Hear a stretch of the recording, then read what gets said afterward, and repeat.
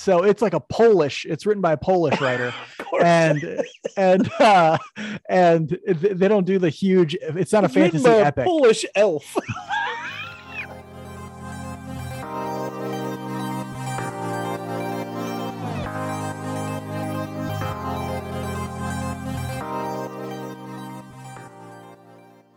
Welcome back to Royals Weekly. I am your host, Marcus Mead, and joining me as always, a man who plays a mean scout team quarterback, my brother, Mike. Hey, everybody. Mike, what is it the key to being an excellent scout team quarterback? Well, for me, I'm not good enough to be the varsity scout team quarterback, but I am or the freshman JV scout team. Yeah, I am the freshman scout team quarterback from time to time. So I think what it takes is grit, tenacity, and a willing to do anything to win. And the ability to sort of recall back in the early 2000s when you're at your peak athletic performance, just sort of relive those days, right? Like Uncle Rico just playing around in the backyard. It also takes a healthy amount of a drinking regimen to keep the body going, So that's really the key. If I had to say anything. Dulls the pain, focuses the brain. There we go. Dulls the pain, focuses the brain. Body brought to you by Evan Williams. Here we go. Here we go. Yeah. So that body is definitely brought to you by Evan Williams, and it shows out there on the football field. But yeah, if you need tips on how to be the world's greatest scout team quarterback, give Mike a call. He will certainly help you out. Beyond that, he's really pretty useless. This week on Royals Weekly, we'll review a winning week from the boys in blue, discuss what it will take for the team's top prospects to fulfill their potential, and preview the final week of games of the 2021 season.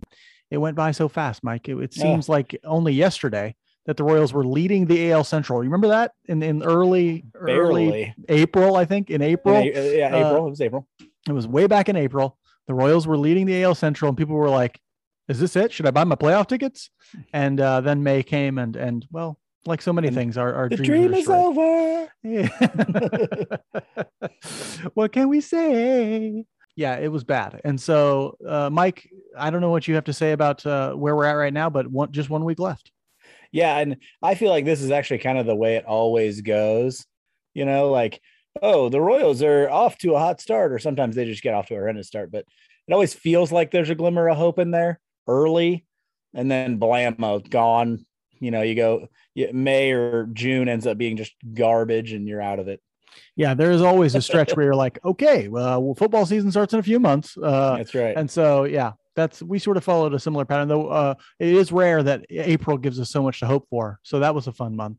But we're 1 week left. Let's try and cherish it. But beyond that, let's talk about some baseball. In roster news this week, a lot of movement, a lot of moving parts because guys just had to be shelved for the year and all these sorts of things. Just some like on paper moves where Brad Keller and Wade Davis were both moved to the 60-day IL. I think we knew that Keller wasn't going to pitch again this year. Davis looks like he's not going to pitch again this year and maybe not ever again for the Royals. Not really sure on that front. Mike, you want Wade Davis back for next year? I'm good. You're good? I'm good. But appreciate what the dude did for one of the best stretches of relief pitching in history. But we've got better arms in the minors that can do what he does or better. So we're good. Yeah, well, I think we're good there. But yeah, very appreciative of the great career he's had as a relief pitcher. And then also what he did for the Royals is really deserving of great note because he was very, very important to those two World Series teams and the one that ultimately won it. And so, but it looks like he may have pitched his last pitch for the Royals. So, I don't know what he'll do from here, probably try and keep playing, but if not, great career. Good job, Wade Davis. As is tradition, Edward Olivares was shuttled back and forth from Omaha this week. He was recalled to the Royals, sent back down, and then brought back again, all in this last week. So he's made three moves this week. And I haven't been keeping track. Somebody has, I've seen it on Twitter. Somebody keeps track of all these. This has to be some sort of a record for a person sent down and brought back up the most times. It's been crazy for Olivares this week and this year. And unfortunately, it was for unfortunate circumstances that he was recalled again this week. Michael A. Taylor was put on the bereavement list. He was put on the family medical emergency list last week, and this week the bereavement list. Don't know if they're connected. Don't know.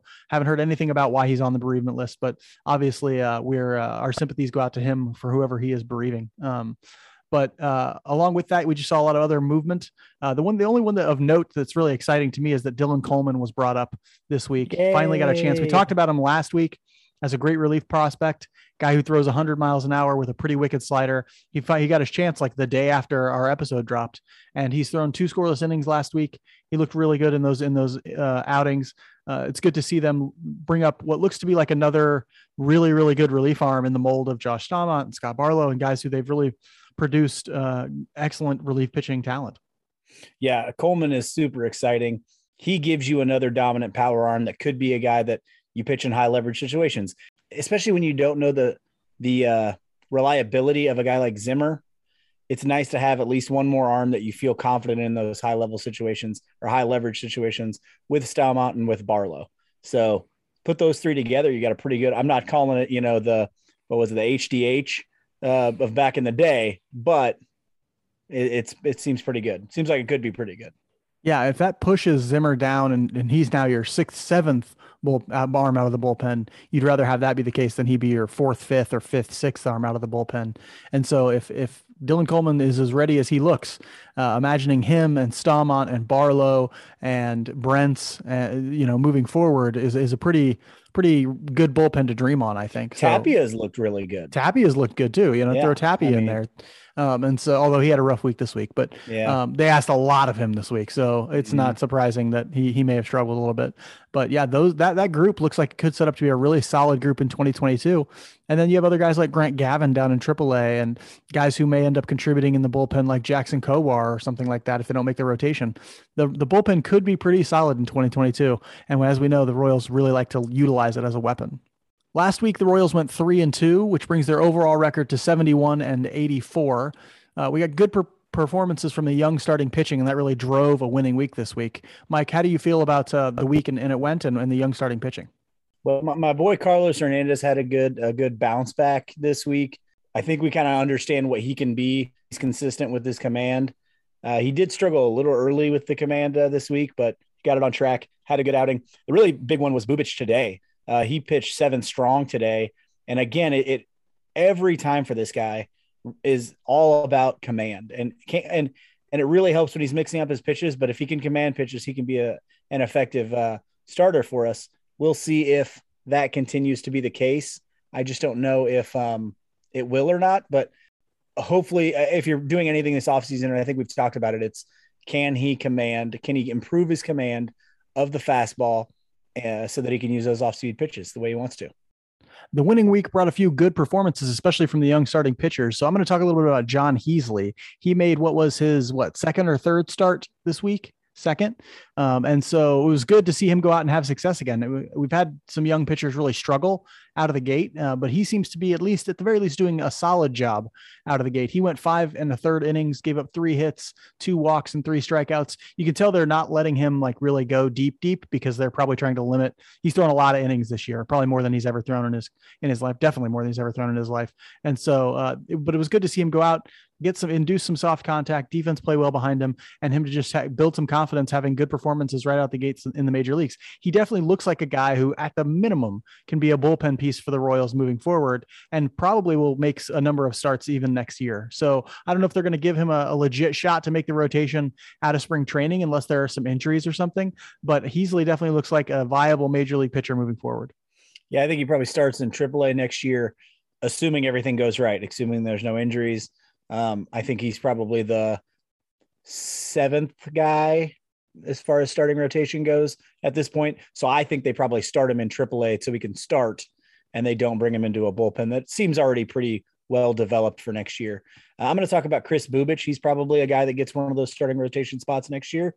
He had another big day, 7 innings, 2 hits, 1 walk. He had 6 strikeouts. Chris Bubic did today, which is a great turn for him. If he can be that solid guy for you, that's a big, big deal because he is a guy that you feel like is a stalwart, is a grinder, is a bulldog, as they call him a lot of times. But if you have him from that class alone, you're talking about 3 legit dudes, almost certainly. So we'd love to have Chris Bubic continue with that consistency. Yeah. And as we've said in the past, it is just all about consistency of that command, because the difference between Chris Bubic being a solid number 3 and at best fringy bullpen guy, the difference between those two is really just consistent command. Yeah. It's a tick up in command. If his command is slightly better than it's been all year, then he's a solid number 3. If it's slightly better, he's probably a 4 or 5. If it's a tick better, like a 1 grade better, then he's a solid number 3. If it's not, if it stays what it's been for most of this year, we're talking fringy major leaguer type of guy, but he can do it. We know he can do it. It's a razor's edge for him because it really is. If his command isn't good, his stuff isn't. It's not like Hernandez, whose stuff is good enough that if his command isn't great, he may still pitch really well that day. He may still get strikeouts. He may not go deep in the game, but he's going to be effective or can be effective. For Bubic, it's like if you don't have the command, their balls are leaving the yard for sure. Yeah. And so, it's really a razor's edge. And I think he probably knows that. Yeah. It's like looking at Jason Vargas 2.0 because he was the exact same way. And he had a tick better command and was effective for a long time because of it. If Bubic can get to that level, I think we'll be okay. Some people who need to also get to the next level right now, and they're real struggling. I'm going to talk a little bit about Adalberto Mondesi. He's just been driving the struggle bus ever since that hot start coming off the IL. He's 3 for 16 last week, had only 1 extra base hit, 2 walks, and 6 strikeouts. Honestly, the 2 walks are a little encouraging to me. For him. I know. I was like, 2 walks, that's not bad. And so for him, that's a pretty encouraging thing to see. But we're seeing for Mondesi maybe just a guy who hasn't had consistent at bats this year, a guy who's always going to be a streaky hitter maybe. And so I think that time when we thought, well, he's just reached that next level, we really have to start doubting that now and say, maybe that was just a small sample of a guy who was constantly on and off the IL. Maybe it looked like he was going to be the next level or had taken a step forward offensively. And, if he's healthy, if he comes out and has a good spring, you probably put him in your starting infield if he's healthy.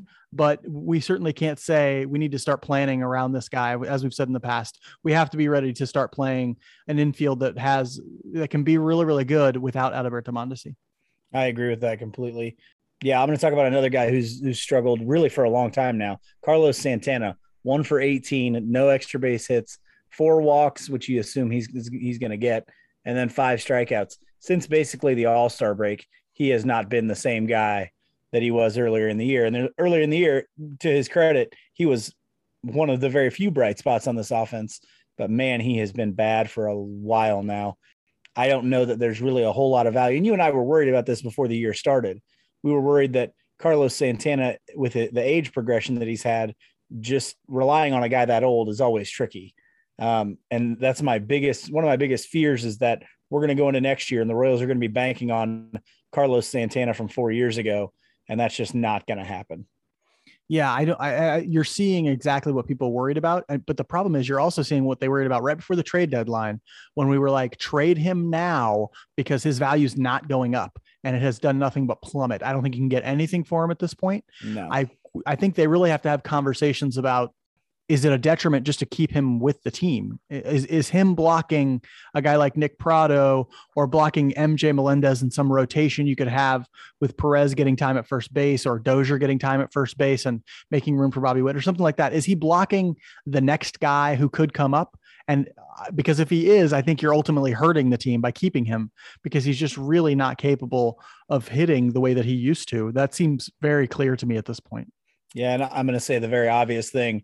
Because he does not play a premium position and he doesn't play even if you had like a Gold Glove level or first baseman, you're not going to keep him around just for his defense. He holds no value other than hitting the baseball, which he is not doing. Yeah, that's too bad to see. But despite that, I think the thing that I'm sort of taking away from last week was it was nice to see some quality baseball, and it has really kind of been throughout the second half this year. The Royals came out, and it's weird to see. Back in May, with that horrendous May we had, it was really hard to imagine a time when the Royals could be in most of the games that they were playing, right? Like, they were getting such terrible starting pitching at that point. They'd be out of the game in the second inning and it'd be like, okay, well, how do you come back from a 7-8 run deficit? Now, even in the games that they're losing, they're in the game. Their starting pitching is keeping them in the game, or their relief pitching is helping keep them in the game. And that's really nice to see. You'll see good defense behind them. Sometimes they're struggling with some timely hitting and things like that, but you've seen some pretty quality baseball from the Royals this last week and really in the second half. The second half this year, they are 35-31. That's pretty good. That's above 500. You spread that out over the course of a long season. You're talking, 8, 9, 10 games over 500. And so that's the kind of thing we're going to see. And imagine they're doing that with guys like Carlos Santana playing frequently, Ryan O'Hearn playing frequently, people who we just do not expect to be a part of the future. And really in 2022, definitely not in 2023. And so it'll be nice to see what this team can look like once you round out the lineup with Bobby Witt Jr., Nick Pratto, MJ Melendez, who we're going to talk about here during the spotlight segment. But that young pitching really looks like maybe it's starting to take shape, starting to help contribute to some quality baseball. And you also have to give credit to guys like Nicky Lopez, the continued emergence or continued surge of Salvador Perez aging like a fine wine and those sorts of things. Yeah. And you kind of just stole part of my theme for the week. It's the youth movement, baby. You can see these young players. And that's the reason why I think anyway, that we've had the quality baseball in the second half, is that we've gotten that young pitching staff in a place where they're keeping us in games a lot. And even our bullpen is pretty young as well. When Davis is out, I mean, you're talking about a bullpen that's pretty young still. So the youth movement is here. It is ready to go. And not only that, you look down at the farm and you see AA winning the championship. You see the Quad City River Bandits having a good year. So yeah, it's really just a wonderful thing to see. The youth movement is here. It makes this off season also a little more exciting, because I know you remember the off season between 13 and 14 and 12 and 13, when some of those guys were really on the cusp of coming up. It makes those times exciting. Like, who are we going to get to put with this guy? Or are we going to pick somebody up that blocks this person? It just makes things so much more exciting to watch and look for in Royals baseball. So really excited that we will have that podcast going into next year. If you like what you're hearing, please make sure to subscribe, rate, and review us on whatever platform you use. Subscribing, rating, and reviewing helps people find the show and helps us build a larger community. If you leave us a 5-star rating and good review, we'll make sure to give you a shout out and read a snippet of your review on the next show. You can also follow us on Twitter and Facebook at Royals Weekly. If the Royals hope to be anything exciting in 2022, it'll probably rest on the shoulders of the prospects they have on the cusp of major league action, or guys like Kyle Isbell and John Heasley, who are still new to the big leagues. Guys like Bobby Witt Jr., Nick Pratto, and MJ Melendez will need to fulfill their potential for the Royals to have a chance at making a run in 2022 and beyond. So Mike and I are going to spend the spotlight this week discussing what it will take for these players to have success at the major league level. Mike, where do you want to start? I'd like to start with Bobby Baseball. I think that's where everybody wants to start. Yeah. Okay. I'd die for him. That's where the ladies want to start. That's right. Line forms behind me, ladies. Or the fellas, no judgment. No judgment either way.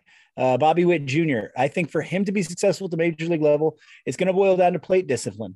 I think he has no problem barreling a baseball. I think he consistently barrels baseballs with the best prospects out there.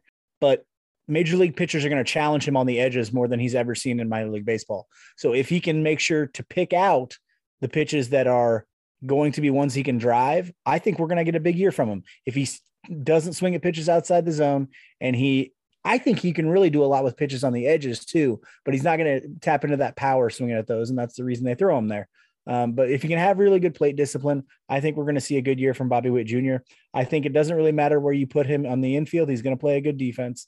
And if he shows plate discipline, he's going to be a superstar.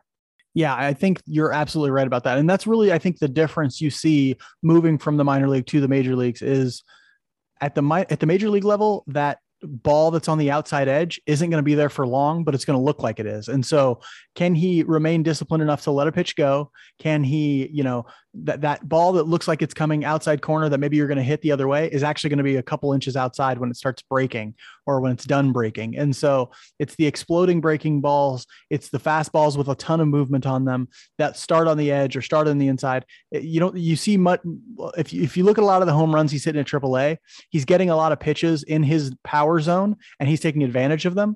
He's not going to get as many at the major league level.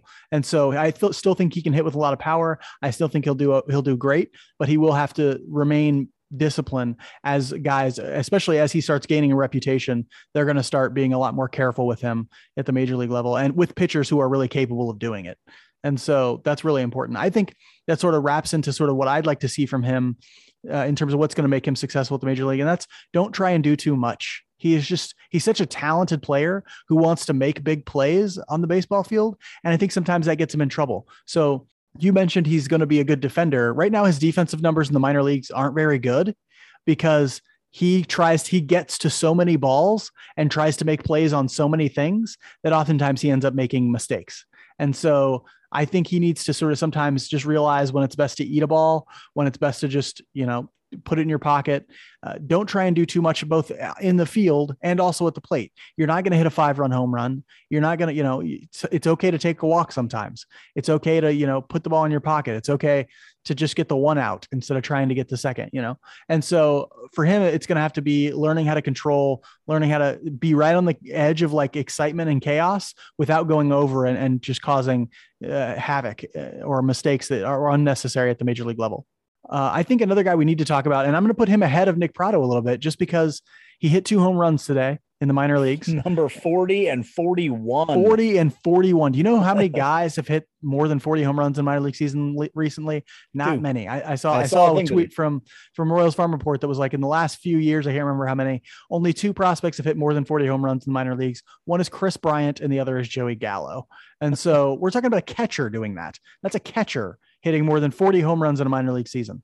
Insane. I think we have to have a conversation about how he might be the second best prospect in the Royals organization behind Bobby Witt Jr. And so we're going to talk about him next instead of, say, Nick Pratto. We'll get to Nick Pratto, though, of course.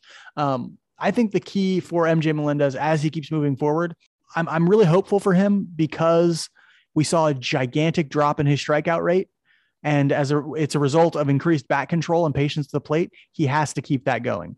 That bat control has to be an important part of his game, even if he's not getting the same kind of power results he gets in the minors right now. If he's not getting those right away in the major leagues, he still needs to keep getting that barrel on the ball, because the bat control and the controlling of the K rate is going to be a lot more important than the power numbers early on in his major league career. Just put the ball in play, keep finding ways to get the barrel to the ball, and the ball will go a long way eventually. But that's going to be the big key. If he can do that, he can keep the strikeout numbers down. He can really find success at the major league level. Yeah. And I will say this, I think if MJ Melendez doesn't have that absolutely awful high A season, he's a top 10 prospect in baseball right now. Oh, I think that's true. Yeah. Because of that just horrendous season for him, he still doesn't register super high on a lot of lists and things like that, but I think he is certainly the second best prospect in the Royals system right now. For me, I think the important thing for him is finding a position. And I think that kind of gets chalked up to the Royals of finding a scheme. I don't think he's a third baseman. I don't. I think you have to find a rotation where he gets to play catcher, he gets to DH, or he gets to play first base. I think he stays in those areas. I know they played him some in the minors at third. I think he's probably a catcher, a first baseman, or a DH. So find a way to do that. Find a way to get Salvi out from behind the plate a little bit, at least, to save him, because you want him to continually hit 40 home runs too. So I think if you do that, you'll be fine. But getting him into a position where he's comfortable, so that he can focus on keep hitting those bombs. Yeah, they've talked about maybe trying him out in left and right field. He's athletic enough to play left or right field, and of course has a cannon for a right arm. And so I would be interested. I'd like to see what he looks like in left. I would too. I'd like to see what he looks like in left field because, like I said, he runs pretty well. I mean, not just well for a catcher, he runs pretty well. And so, in fact, if you put him and Andrew Benintendi in a foot race, I'm not telling you that MJ Melendez wouldn't win. And so, I think it'd be interesting to see him try it. Now, there's more to playing the outfield than being fast. There's more to playing the outfield than throwing really hard. And so I think you'd have to give him a lot of practice. He'd have to be out there shagging balls, and maybe you'd only want him to do it once every few weeks or a couple weeks or something like that, but get him into a rotation where he can play left field, where he can play catcher and he can DH sometimes, just to get his bat in the lineup and just to save Salvi some innings behind the plate. I think that's a really good idea. And I think ultimately finding a way to get him into the lineup will be hugely important for the Royals in 2022 and 2023. Next up, I think it's time to talk about Nick Pratto. I know we sort of shuffled him behind Melendez, and I don't want to, no disrespect to Nick Pratto. I think it's great to have a great first base prospect like him back in the organization again. I think we need to talk about sort of his strikeout rate, Mike. And I think that's the one thing that maybe worries me a little bit about him. What do you think? I agree completely. If you go back to his awful high A year, that was kind of one of probably the biggest problem. He was a 30% strikeout guy. He has brought that down, but I don't know that it's down as far as you probably want it to. The great thing that I think is starting probably at the alternate site last year, though we didn't get to see any of that, but you were hearing Prado's approach has changed. It's completely different. Comes into spring training and you get to see that the results of that. You can tell his approach is very, very different. He continues that in AA as dominating, continues it in AAA. You know, he hasn't kept up quite as high as he was in the first half, but he's still really solid right now. The problem with him is because he plays first base, he's got to be a great hitter. You know, he's got to produce offensively. So the thing that scares me is when he gets here, if that strikeout rate starts to go back up, he becomes almost useless to you. So you really got to do it. I agree. You really have to keep that down to the 20% or lower, in my opinion. Yeah. It's going to be about like when he's not striking out, what's the quality of the ball he's putting in play? That's so another good point. Yeah. Well, and is he taking walks? So when his strikeout rate was a little bit, so he's probably in like the 27, 28 range, 25 for strikeout percentage right now. I haven't looked at the most recent numbers for him, but he can be there. That's okay. But he's got to walk and he's got to put the ball in play hard when he's not striking out or when he is putting it in play. And so far, that's what he was doing this year.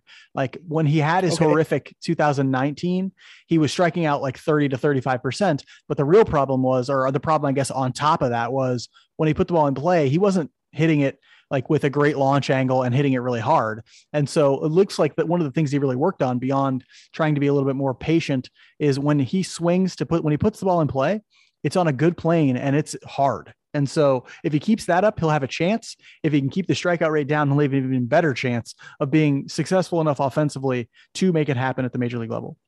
Yeah, agreed. And maybe it is just 25%, but you're right. If he's hitting doubles, he's not going to hit as many home runs at Kauffman as he's done this year in the minors, I don't think. But if he's hitting a lot of doubles, he's taking walks, and he's getting the occasional home run, he plays a solid first base. So I think you're okay there. Yeah, I think he's fine. Of course, there's also this other thing.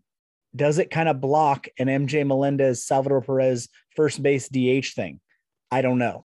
I don't think so. I don't think Melendez is going to play first base. I think they're more likely to put him at third or in the outfield than at first base because which is fine. I don't care. I mean, I can see the outfield. I don't want him at third.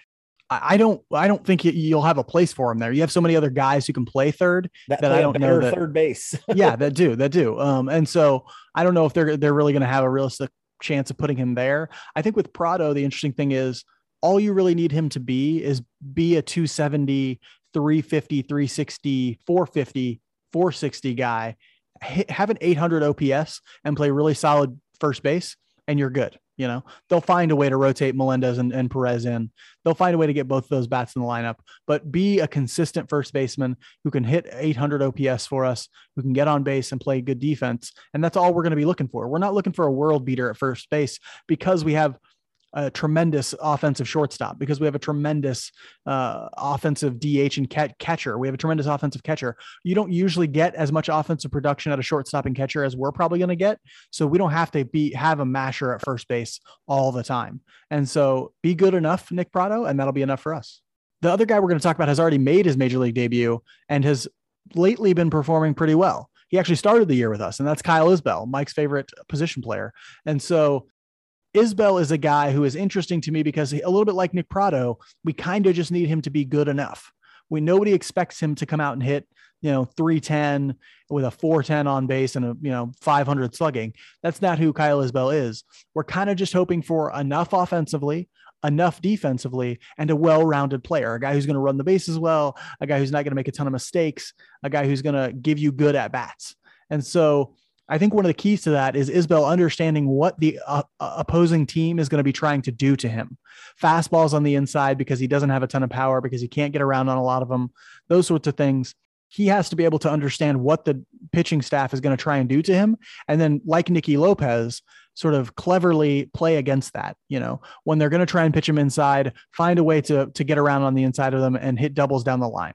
When they're going to try and throw you away, dink and dunk singles into left or into left field. Play a good game, a consistent game, and he should be okay offensively. I'm fine. I think he's going to be fine in center field. And so I'm not too worried about that. But offensively, he's going to have to play. He's going to have to be mentally a little bit ahead of the game because he's just not a physical marvel like an Alberto Mondesi is. Yeah, I think that really the most important thing for him, because I do think he is going to hit is that he's sticking center field. He's got to show that he can be an above average center fielder at Kauffman, because they're not going to take average. You're not going to be in the lineup if you're an average center fielder for this Royals team. That's just not what they value out of center field. I also think, to add to your point, that inside fastball, and they like to throw him those breaking balls down and in, he needs to learn how to pull those. He doesn't ever pull those pitches. He tries to do this weird inside out swing. It's just the way his swing is. Weird. Yeah. It's just the way his swing is. It's weird. Although I will say, I went to that Oakland game 2 weeks ago, and he had got one of those, and he did smoke it down the line. It was just foul, but you could see him. He really turned on it and tried to, and he hit that home run. This was going to be a couple weeks ago now, probably that same week. He did hit that home run out to right field. And so, if he finds a way to turn on those pitches on the inside, which they're trying to do to him, then it opens up his game offensively, as long as he's also doing other things like laying off pitches outside the strike zone and things like that. Don't get frustrated. Don't get over anxious. You have to be a Nicky Lopez type hitter who's really not wasting the strikes you get and not being undisciplined at the plate. And that's what we saw at the beginning of the year with him. He was swinging at everything, which is not something he's done in the past. No, he was over anxious. He wanted to prove himself. Yeah. And so if he can, I think if he does that, if he kind of sticks to what he's been and can improve those swings on those inside pitches, I think he's fine offensively. It's, can he play that above average center field that the Royals are going to want? Because if they do that, if he can stick in center, it transforms what you have defensively. You now have, really, it transforms what you have offensively, because you don't have to go get a center fielder that hits barely his weight because he plays a really good center field. You now have Kyle Isbell, who has the potential to hit pretty well for a center fielder. You know what I'm saying? And so that's what I'm excited about in that sense. You also have a kid who you have control of for 6 years, who, so yeah, I think if he can do that, that's a big thing. Of course, we're counting on all these guys. They're not all going to hit, Royals fans. I'm sorry to say it. But you hope. This is the end. My only friend, the end. For some reason, I saw the trailer to Apocalypse Now the other day, and so this is in my mind right now. Just one more week of baseball. Jim Morrison. Don't associate me with that. Okay, then let's hear it. Let's hear this Jim Morrison, if you're so damn good at it. Ready? Yeah. This is the end. That is better. My only friend, the end. Yeah, that is better. I'm not gonna lie. Lizard King. That's because your voice is deeper. Me and than Sammy mine. Watkins are the Lizard Kings. Me and Sammy Watkins, baby. Okay, so yes, this is the end. The last week of Royals games this week. Cherish them, Royals faithful. Cherish them, weekly weirdos. We'll get 2 more division series to end the season against the vaunted Cleveland Guardians and Minnesota Twins. Mike, tell us about the Guardians, the same team you told us about last week. I tell you about the Guardians every damn week. I'm just gonna loop in the stuff from last week. Don't even worry about recording this. I'm just gonna loop them right back in. Lynch has Cal Quantrill again. We saw him last week.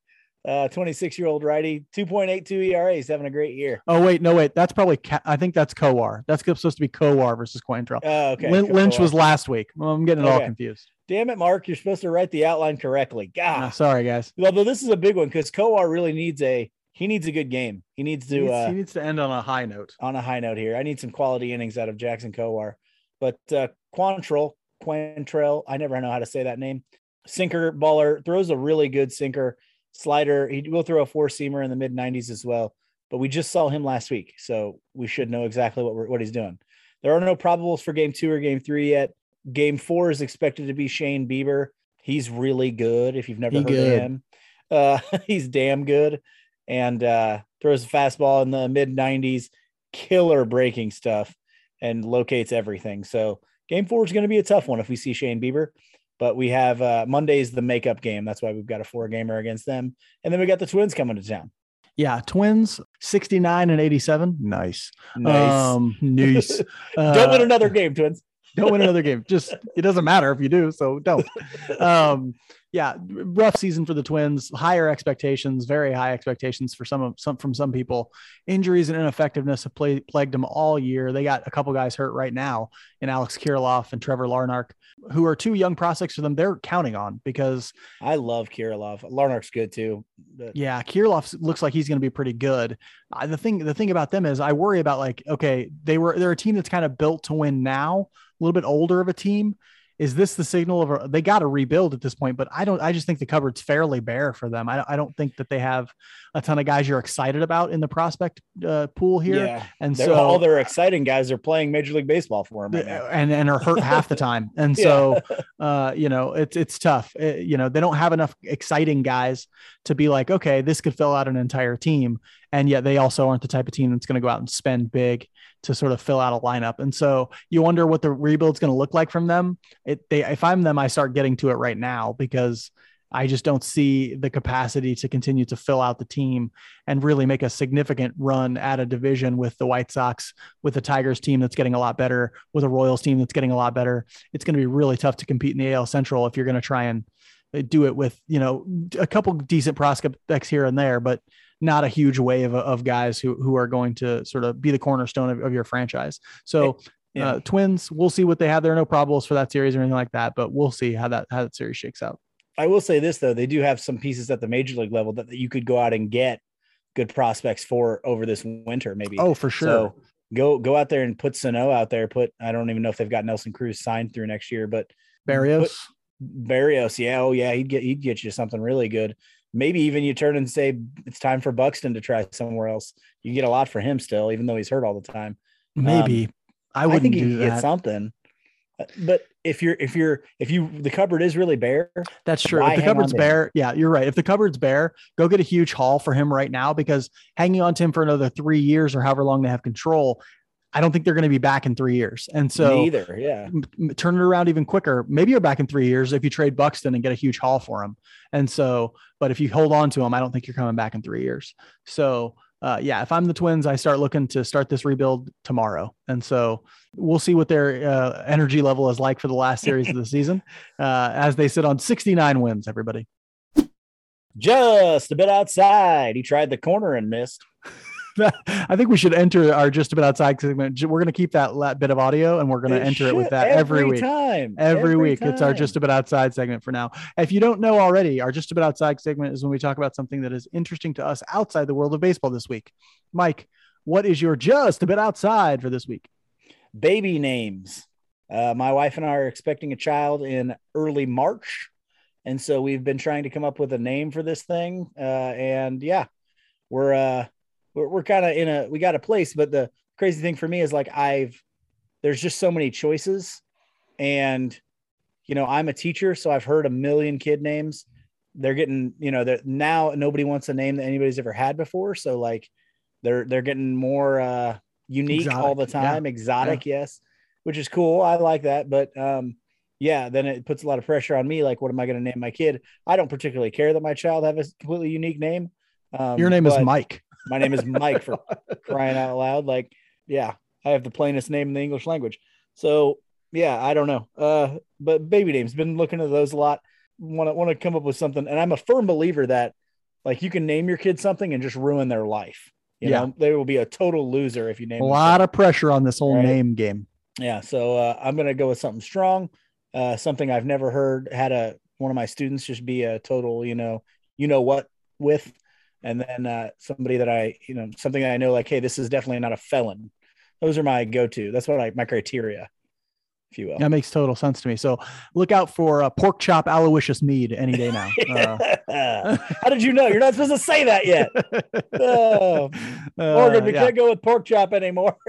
No more pork chop Aloysius. Back to Buck. Back to Buck Farmer. Back to Buck Farmer Mead. That's right. Yeah, I'm going to talk about something that has nothing to do with baby names because I'm not having a baby ever. Instead, I'm going to watch shows like The Witcher. That's what I'm talking about this week. I rewatched the show The Witcher, and it reminded me how damn good this show is. If you haven't seen it, it's on Netflix. If you're into fantasy stuff, you've probably already seen it because that's how good it is. I'm into fantasy books and television and playing around with swords in the park. And so I watched The Witcher when it came out. When I saw the trailer, I'm like, yay. And so I watched it. It stars Henry Cavill. The cool thing about this show is, and I don't want to give too much away, but it does a bunch of stuff with time. So at no point do you understand when the story is taking place within the show are happening. And then at the end, they sort of reveal to you when those stories were taking place. You have to really pay attention to the different episodes and stuff and the different storylines to try and understand when are these stories taking place and how do they fit together. And it's a fun show. Mike's laughing at me right now. Dumbest thing I've ever heard. Oh my God, this show sounds impossible to watch. It's amazing. A lot of people have watched it. It's really good. It's a Netflix show, and the book series is actually a lot of fun to read too. And I'm sure it's not hard to read at all. It's probably 15,000 pages. No, actually, no, nonsense. It's not. It's like it's written by a Polish writer, and they don't do the huge. It's not a fantasy epic. Polish elf. Mike is like beat red. I wish you could all see him right now. He's like dying. He's like cracking himself up with it. When do you open at the Apollo, Mike? Oh God. It's just every TV show and book you tell me to consume has this backstory. Every single one. I was like, oh, it's the greatest thing that ever happened. See, there are wind warriors, okay? And the wind warriors, they're fighting the cloud monsters. It's just what you do. It's like, God, what a nerd ass. Yes, I am a nerd ass. Listeners, what you don't know is Mark is a 14 level magi, okay? With an invisibility spell and a 10 healing power. Okay, so golly. I sound like I would be, that's for sure. I sound like I would be. However, I don't know what that is in reference to. Maybe D&D or something like that. I have no idea. In reference to your nerd ass. So yes, I am a nerd ass and I read nerd ass books and watch nerd ass TV shows, but one of them is The Witcher, and you should all watch it because it's really, really good. Other than that, the only other media you should really consume is Royals Weekly every single week, all the time. Every single week. How many? We got one more week. One more regularly scheduled episode left. And then Mike and I still have to determine how frequently we'll do this in the off season. We may go every other week. We may go once a month. We're not really sure yet. But we will continue to provide content during the off season as stuff happens. Until then, be good to each other. And Mike? Go Royals.